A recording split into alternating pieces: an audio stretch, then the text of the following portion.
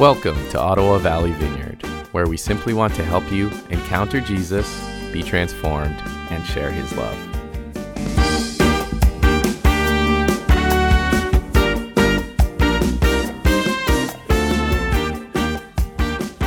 Cool. We are on phase 2, really, of a series that's been, in some ways, months in the making. In late September, we came to the congregation and we asked you to pray, to sort of lay down your agendas and your own thoughts and your opinions and preferences, and really seek God together and say, hey, what are our next steps as a community? How do we navigate this pandemic as a church without a facility, in a place where we are maybe allowed to meet in rented spaces? At that time, there were actually not even any rentable spaces available. We were feeling a desperate need to connect the body and help people gather, but not knowing how to do it, and really wanting to just seek God and say, how do we do this? Do we marshal ourselves and buy a building and put something together, or do we trust you over time? And as we listened, we heard so many helpful things from you as a community. In fact, some of it was rich enough that I felt like we barely scratched the surface of sort of analyzing and digging into some of your thoughts. So we're very, very grateful for what you shared with us. What we came away with in the end was really a sense of one word, and when we're just reviewing last week a little bit here, was the idea that we're supposed to trust God in this time, that there's enough uncertainty and enough sort of struggle, enough stress, enough strain that not only are we just supposed to hang on and endure, but that God wants to use this time to do something inside of us, to do something transformative in us, to rewrite or reshape the DNA of us as a community in some way. So we're very grateful for your contributions to that.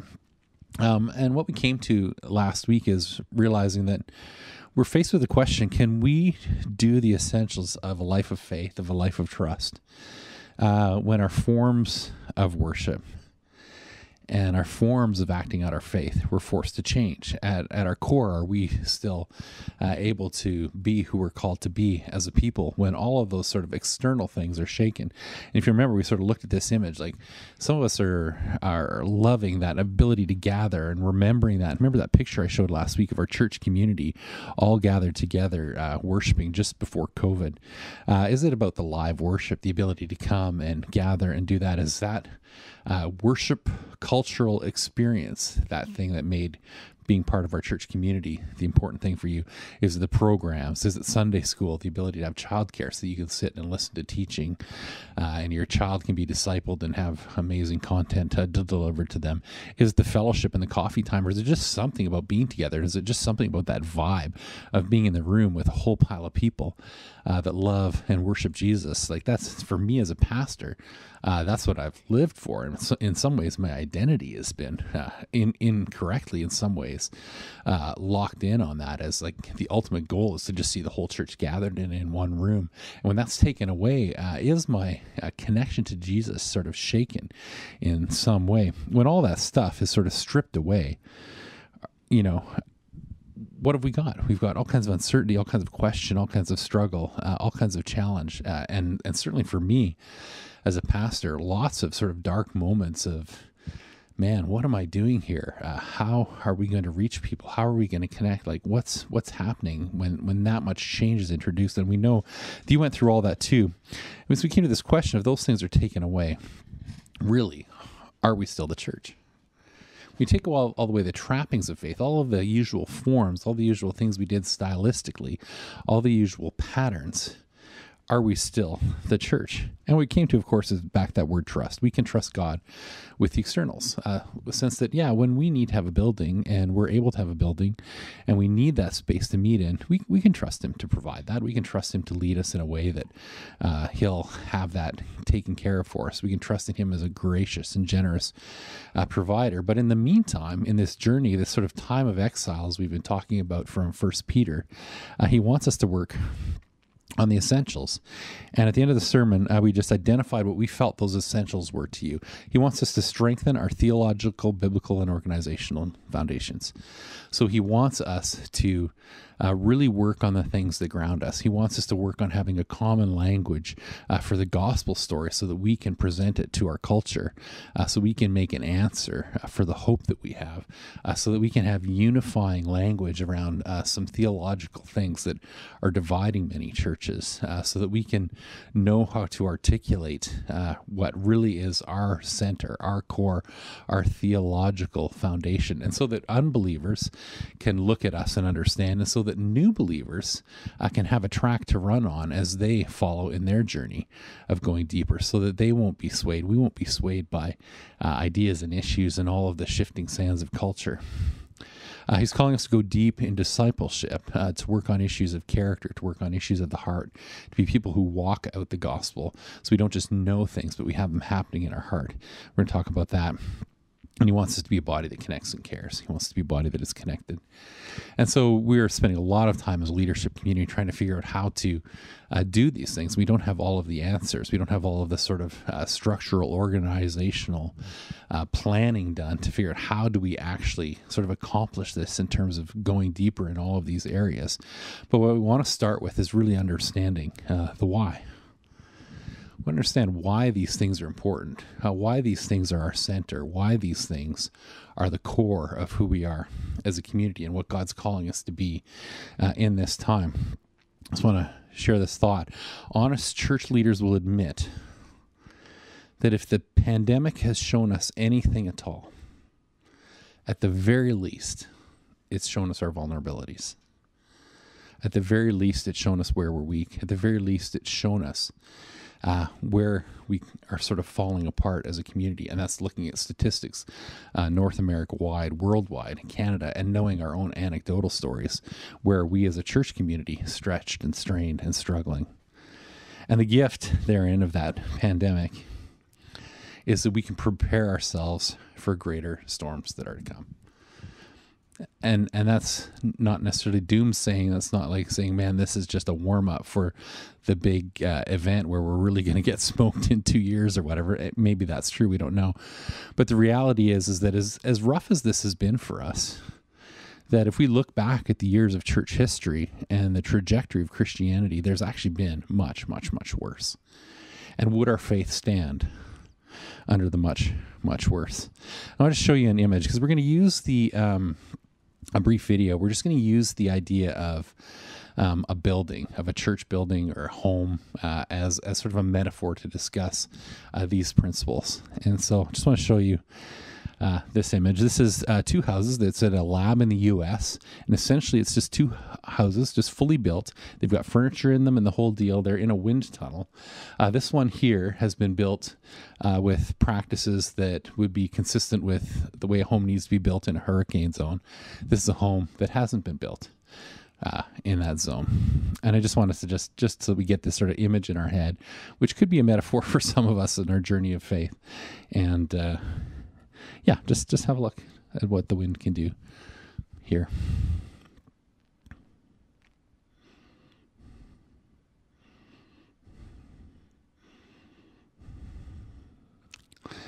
Isn't that encouraging? Isn't that encouraging? And if we let that go on, it will just build the house back up. You'll watch it backwards, and you'll be all distracted and won't pay any attention. So we don't want to do that. But the question is, if God is building in us a spiritual house, and that's a reference to 1 Peter 2, we've been spending a lot of time in 1 Peter 2, I think the reality is he wants to build in us a house that will last. He wants to build in us a house that will withstand the storms. He wants to build in us a house that will take times like COVID and result in not only us surviving it, but maybe even a stronger faith than we've ever had before. That's why we read this passage from Matthew chapter 7 during the worship. I'll read this section again. Everyone who hears these words of mine and does them will be like a wise man who built his house on the rock. And the rain fell, and the flood came, and the wind blew and beat on that house. But it did not fall, because it had been founded on the rock. And so, as we looked at earlier, that idea is that the pandemic has really revealed the vulnerabilities of our structure. It's revealed the vulnerabilities of our faith. And this is how we've identified them sort of as a leadership community, and how the Lord, I think, has identified them to us as you guys have shared various words with us over the last several months. And the first thing is our spiritual house is vulnerable to being washed away in the flood of culture shift. That there is so much changing now through the force and the power of media, of streaming media, of accessibility to information, of accessibility to disinformation, that we are in a place of flux as a culture, that there is a lot of change happening. And if we as a church aren't grounded, we are going to get swept away in that storm. Our other vulnerability is a vulnerability to decomposition. From moral character issues and the failure of those things within. And that's always been the truth of us as Christians, of people, is that there's a constant effort on the part of the enemy to take our lives and cause rot to happen inside, to cause us to decay morally, to cause us to let little things slip that will allow us to let another little thing slip, that will allow us to let another little thing slip. So that in the end, Christianity doesn't have a moral foundation that both makes it a witness and both allows us to stand as people who are exhibiting joy in our culture, who are exhibiting health in our culture, who are modeling Jesus' way of being. So we're vulnerable to that from within. And we're vulnerable to being blown apart by the winds of trial and tribulation. It means we're just vulnerable to disunity. We're vulnerable to being scattered. We're vulnerable to being isolated. When trials come, it's harder to be connected relationally. And when we're not connected relationally, we're destroyed. Like that house was not put together well. It was not connected well. And when the wind hit it, it just literally blew apart. And so those connections are important. So I want to talk about those all specifically, just sort of one by one, and tie them to our main ideas, our ideas about foundations, our ideas about discipleship, and our ideas about connections. So this first question of vulnerability is like this: a vulnerability to be washed away in the flood of cultural shift.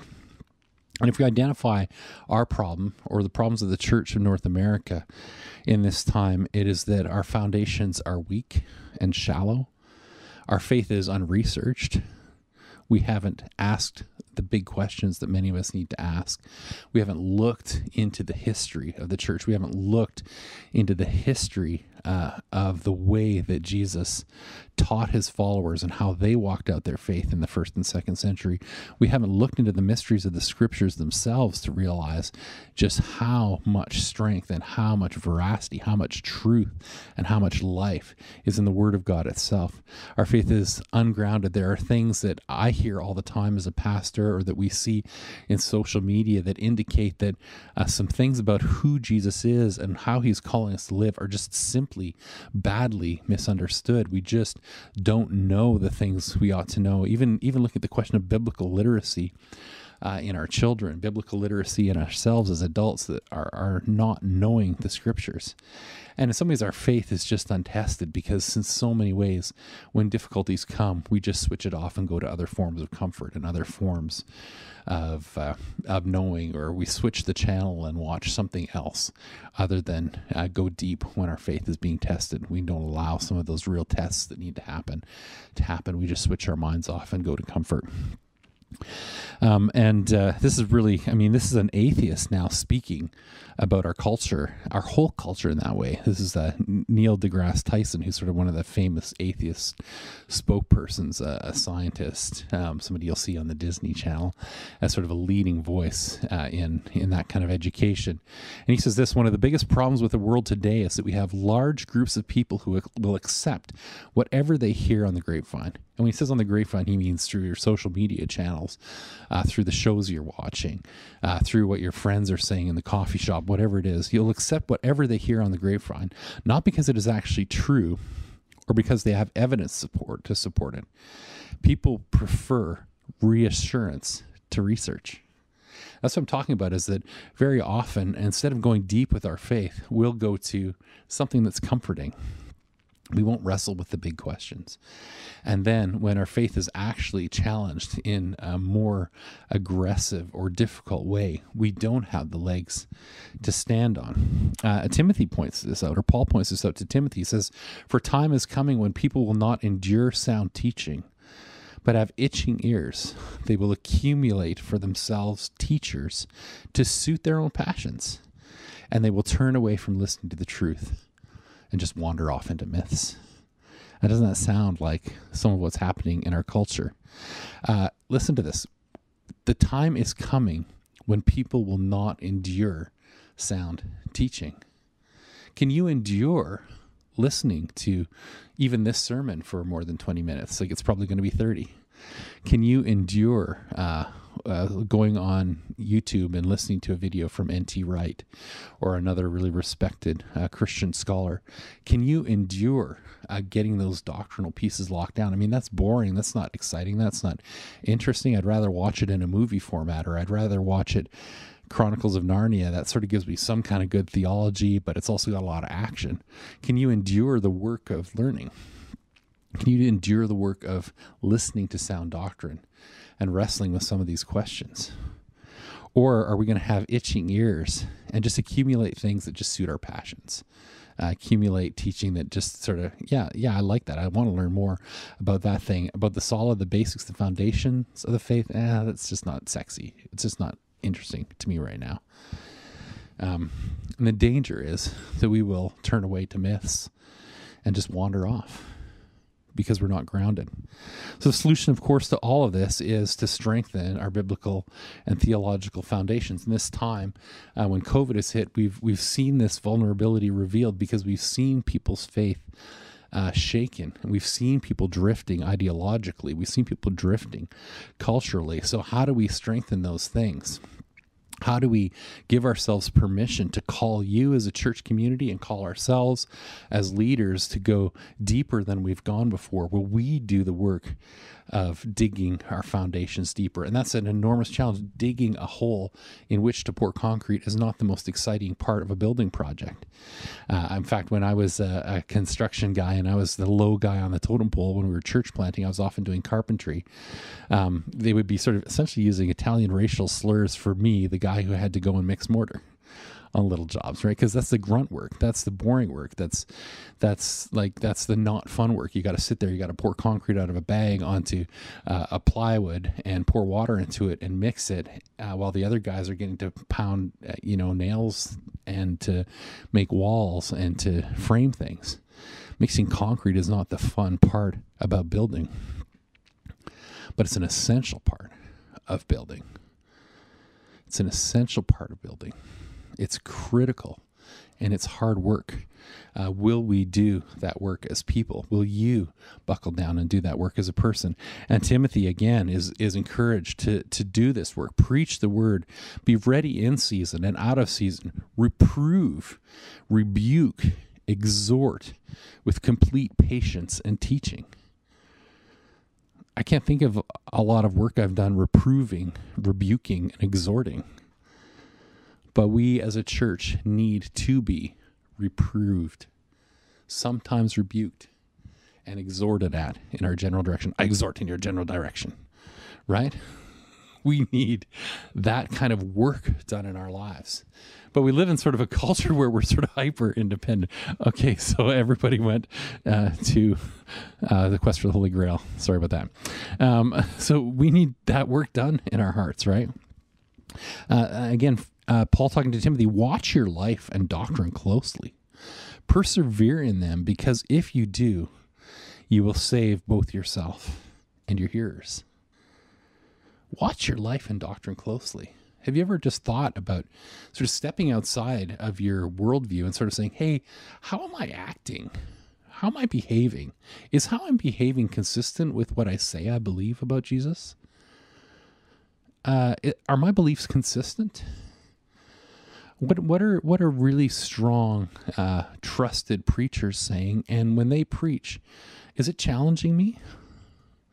Is it causing me to grow? Am I exposing myself to that kind of content? Am I made uncomfortable enough to be transformed by it? monitor your doctrine closely.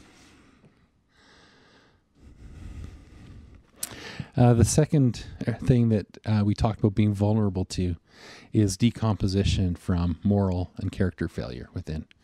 And that's a risk for all of us. And again, this is something that we've seen happen in COVID. We've seen so many people slipping back into addictions or wrestling with, again, unhealthy ways of receiving comfort, of going into bad habits, of even myself a struggle with food and eating and all of those sorts of things that are an indicator of a challenge to try to be a person who can do the thing you ought to do when it's not the thing you want to do. When you're under stress, when you're under duress, when the pressure is on you, and you see this in this image, when the pressure comes on you, does your structure crumble? Are you squished? Are you squashed? Or are you able to stand up under it? And the answer, of course, to being able to stand up under that is a deep level of discipleship and a way of looking into your life that allows you to see the weaknesses that are there and to be built up. The sort of tie into our image of homes and building is the material quality, is the quality that you're building with, is the material you're building with a material that's good quality, or is it soft? Is it mushy? Is it rotten? Is it cheap? Is it not invested in? Can we invest in ourselves? Can we invest in our faith? Can we invest in our character so that we can stand up to the storm? In many cases, this problem is that our faith has been unapplied, it's been unlived out, it's been unfulfilled, there's not repentant. And then there's just a cheap grace kind of faith that we've inherited as part of our culture. And we see this moral decomposition. This is actually from an old study. But if you look at comparing evangelical Christians to non-Christians, and you would imagine, or you would think you would want to imagine, that Christians would have some of these things. And these are just the old classic issues. We're not talking about things like pornography. We're not talking about things that are sort of more current issues. Again, this is an old study. And it's actually gotten worse since that time. But if you look at the divorce rate between Christians and non-Christians, 27% of Christians, this is not to put judgment on those of you who struggle through that, 23% of non-Christians. You'd expect maybe there to be a higher commitment level or something happening there that would cause us to be stronger in terms of marriage and the family, but we see there that there's moral erosion. And again, this is a very complex issue. I'm not meaning to bring judgment. Gambling, 23%, 27% for non-Christians. People who feel like they're overly indebted. Christians, 33%. Non-Christians, 36%.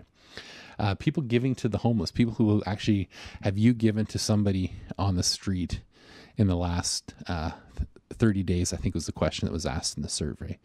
Among Christians, 24% have given something to a homeless person panhandling. 34% have given, of non-Christians have given to a person panhandling. We're outstripped in terms of our generosity and percentage of giving in terms of our overall giving to charity on an annual basis. Christian, 2.3%. That's fair. When we talked earlier about tithing, that's a fair bit below the tithe when you look at the average of people who would call themselves believers, and 2.1% for non-Christians. We're not excelling in that area either. So we see that the church is not distinct in many, many areas from the world, that we have an erosion at the center of us. Many of us live Christianity as a celebration of our salvation. That's great. We're celebrating our salvation. We continually revel and enjoy the feeling of the freedom that we have from guilt, right? Because Jesus has taken our sin away. He died on the cross. We're set free from that shame, and we could celebrate that we have a pathway to eternal life. Like, there's something amazing about that. But we live in an endless cycle of stumbling, receiving grace and absolution and forgiveness, a sense of that, feeling euphoria and excitement because we're forgiven, and then back to stumbling over the same things again. And many of us are in this sort of endless cycle of stumbling, receiving absolution, feeling euphoria, and back to stumbling again. But true discipleship is the long, hard work of training and strengthening our feeble knees so that we are less prone to stumbling in the first place. Will we do that hard work? the hard work of building our character, the hard work of dealing with pain and struggle from our family of origin issues, wounds that we've received, traumas that we've experienced, sins that have been committed against us, sins that we've committed against others, the griefs of life. Will we do the work on allowing the Lord to heal our hearts? Will we let the gospel be not just something we know in our heads, or we have a firm foundation that we're standing on, but will we allow it to be something that transforms the very fiber of our being, that drives out the rot, that drives out the brokenness, and builds us up and makes us strong again. Again, back to 1 Peter. So put away all malice and deceit and hypocrisy and envy and all slander. Like newborn infants, long for the pure spiritual milk, that by it you may grow up into salvation. So put away bad behaviors. Put them away. Don't just put them away, feel bad about them, feel absolution, feel the love of Jesus, feel forgiven, and then go back and do them again. There has to be a trajectory whereby those things are put away from us. And if we're just constantly cycling like that, there's an impurity in it. There's an infantile nature to it. And he is calling us to go for milk that is pure spiritual milk that will grow us up. And I remember a neighbor that I had, growing up and going over to their house. This was on a little street, backside street in Saskatoon. And I remember going over to this house and being amazed at what the kids were able to eat for breakfast. I thought it was the most amazing thing. My neighbor friend was having Cocoa Puffs with Coca-Cola on them. That was breakfast, right? For little kids. We don't want to live a faith that's like that. That will erode us. That will rot us. That will rot our teeth. Right? We need pure spiritual milk. We need the scriptures. We need discipleship. So the solution is to invest in those quality materials. And we don't know really, we're learning how to do discipleship as a community. We're trying to figure out what really works. We're trying to figure out what the content needs to be. We're trying to figure out what the forms, the patterns of living and interacting need to be so that we have an opportunity to engage and go really deep. I'll throw out an interesting challenge out here. The women are doing a Bible study on the book of James right now. And if I look back at the history of the church, and again, this is a challenging Bible study. They're actually doing homework and they're writing in a journal and they're doing, some amazing work in the book of James to see that is understood and to see that's applied. And if I look back at the history of the church, the women in our church have invested many, many, many times more in their personal discipleship as a group than the men of our church have. I'm just going to throw it out there and be really honest. I'm going to say it like this. The women of OVV have a stronger biblical education and foundation than the men of OVV. And that should challenge us, men.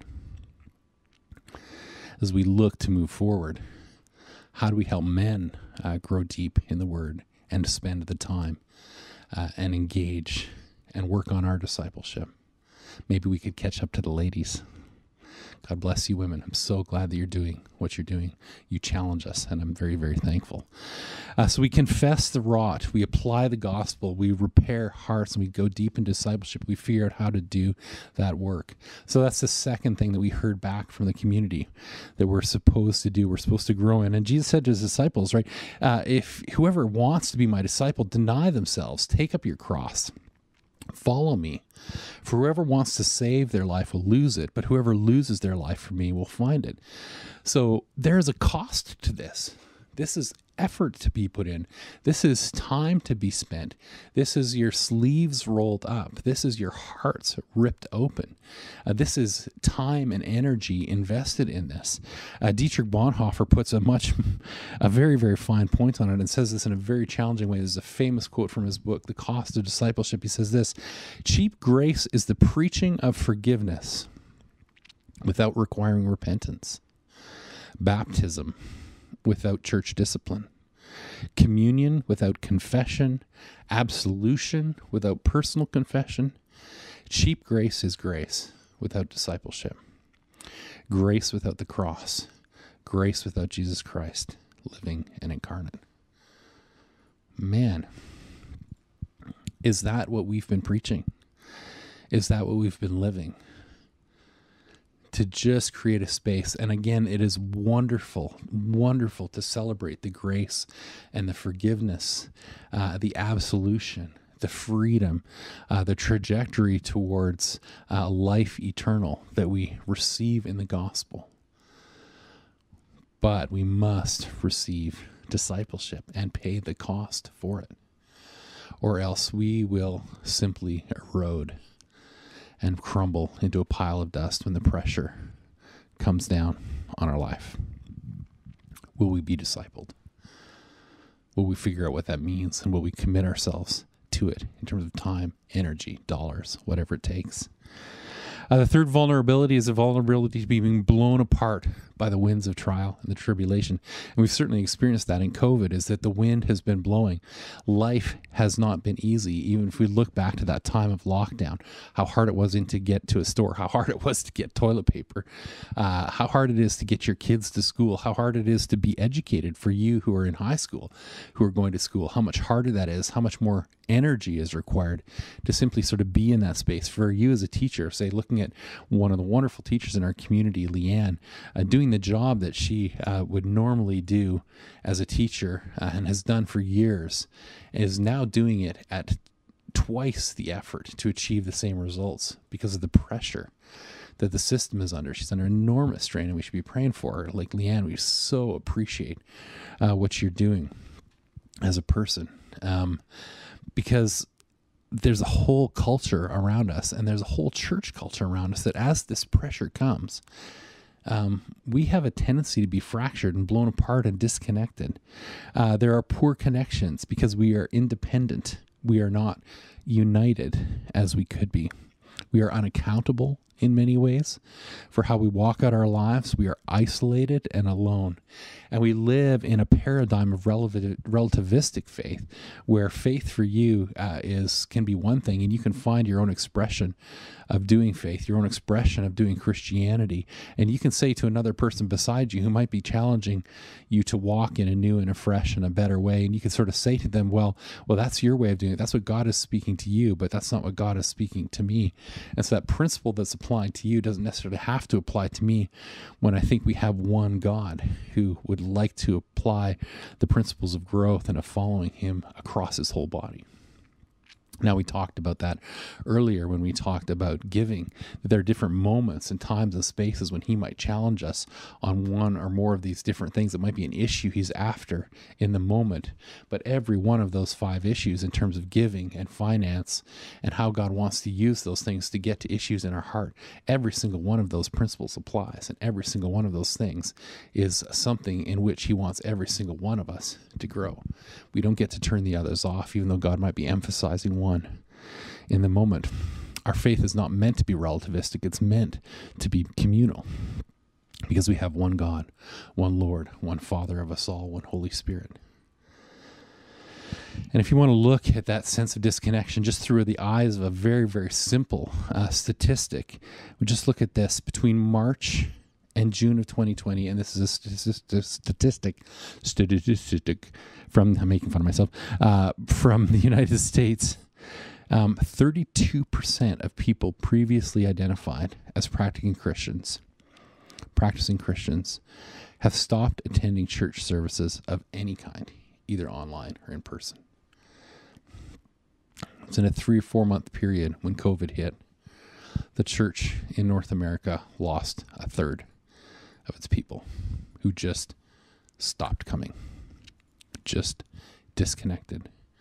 When the pressure came, were just simply blown away, and the church was blown apart. And we could look at that and say, well, those are people who weren't really deeply connected. They weren't people who were really committed.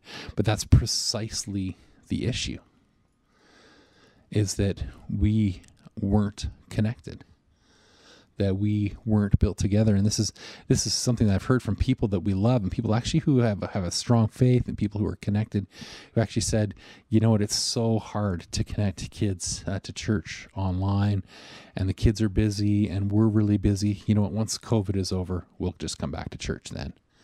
And so is your faith a faith that you can just suspend for a year? Because it's hard? If that's the case, then there might be a problem with the connection. And the solution is, same as building, again, the building principle, the foundations have to be strong, the materials have to be good, and it has to be braced, it has to be connected, the connections have to be good. The solution is to be a community that connects and cares. That's the third phrase that we identified as a senior leadership team. We need to see other people. We need to reach out.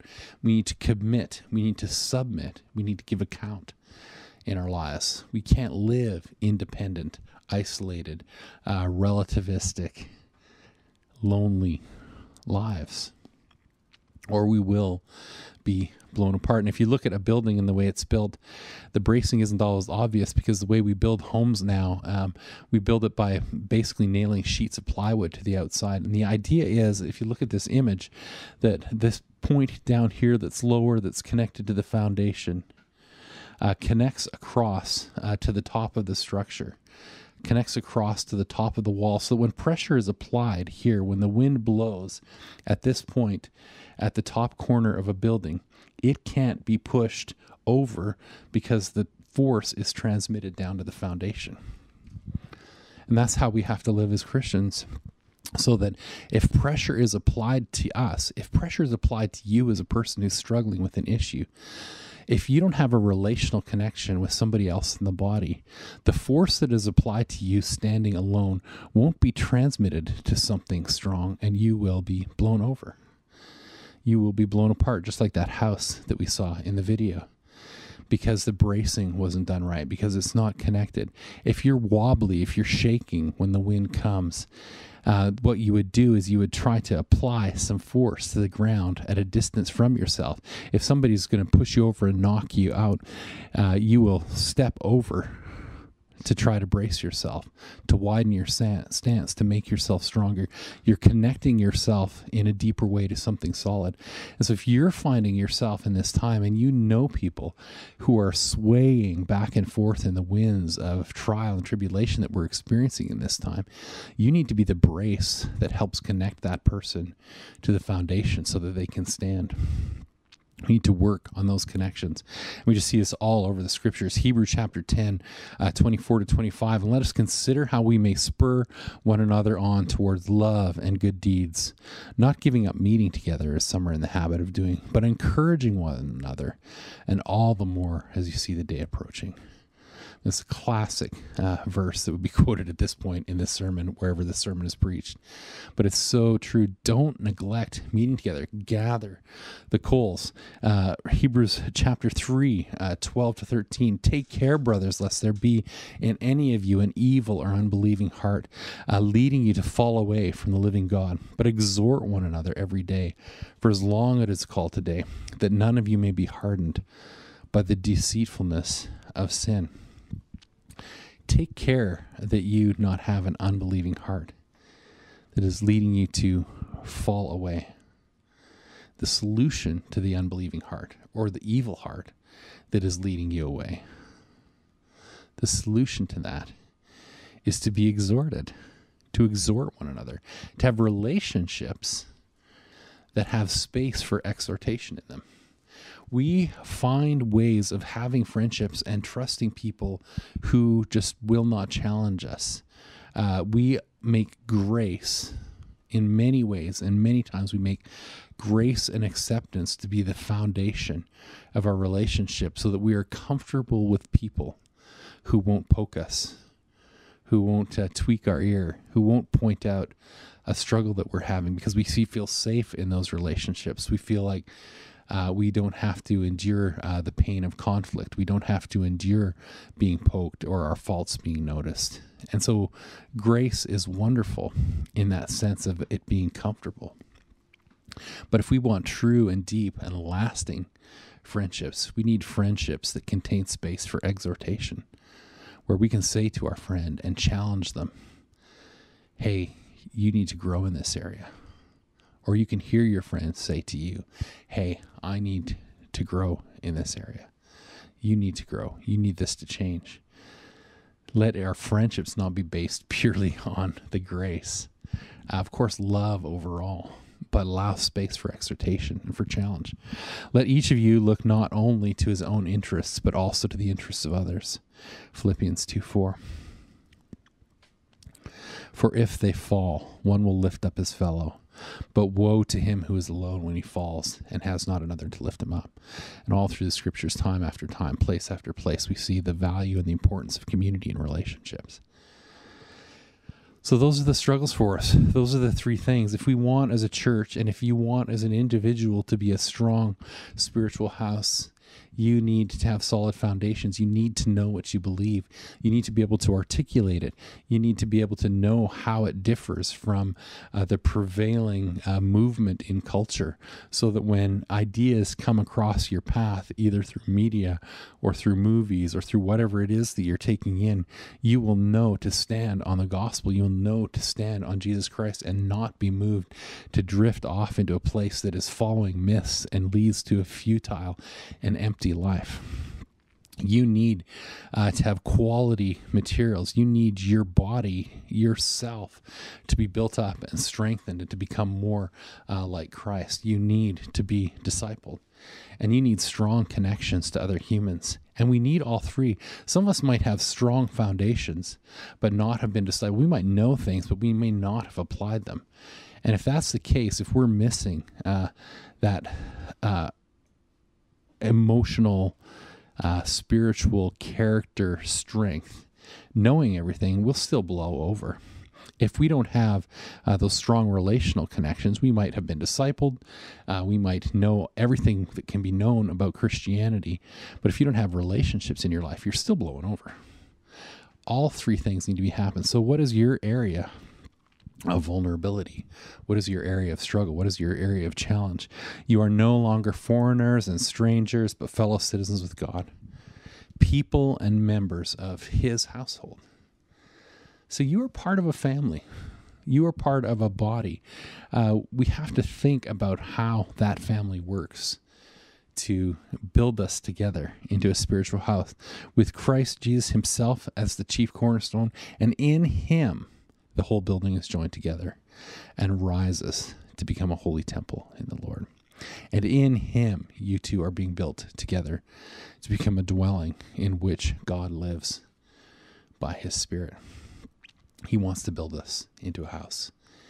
He wants your foundations to be strong. He wants you to be of good character, and he wants you to be connected. And that's what we feel a call to as a leadership community. That's what we feel is possible for us in this time when we don't have a physical house, when we don't have a building. We know that it is possible to do these inner things, to do these deep things, and to do this work, and to be transformed and come through to maybe someday having a space to meet corporately again, but come out stronger than we've ever been before. And so if you're looking at these images, which house do you want to be? Where's your vulnerability? Where's my vulnerability? And we bring those things to the Lord. Jake, why don't you come and why don't you pray for us?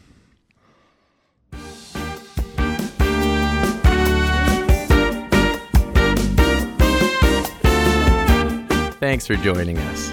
To connect to the ministries of Ottawa Valley Vineyard, visit ovv.ca.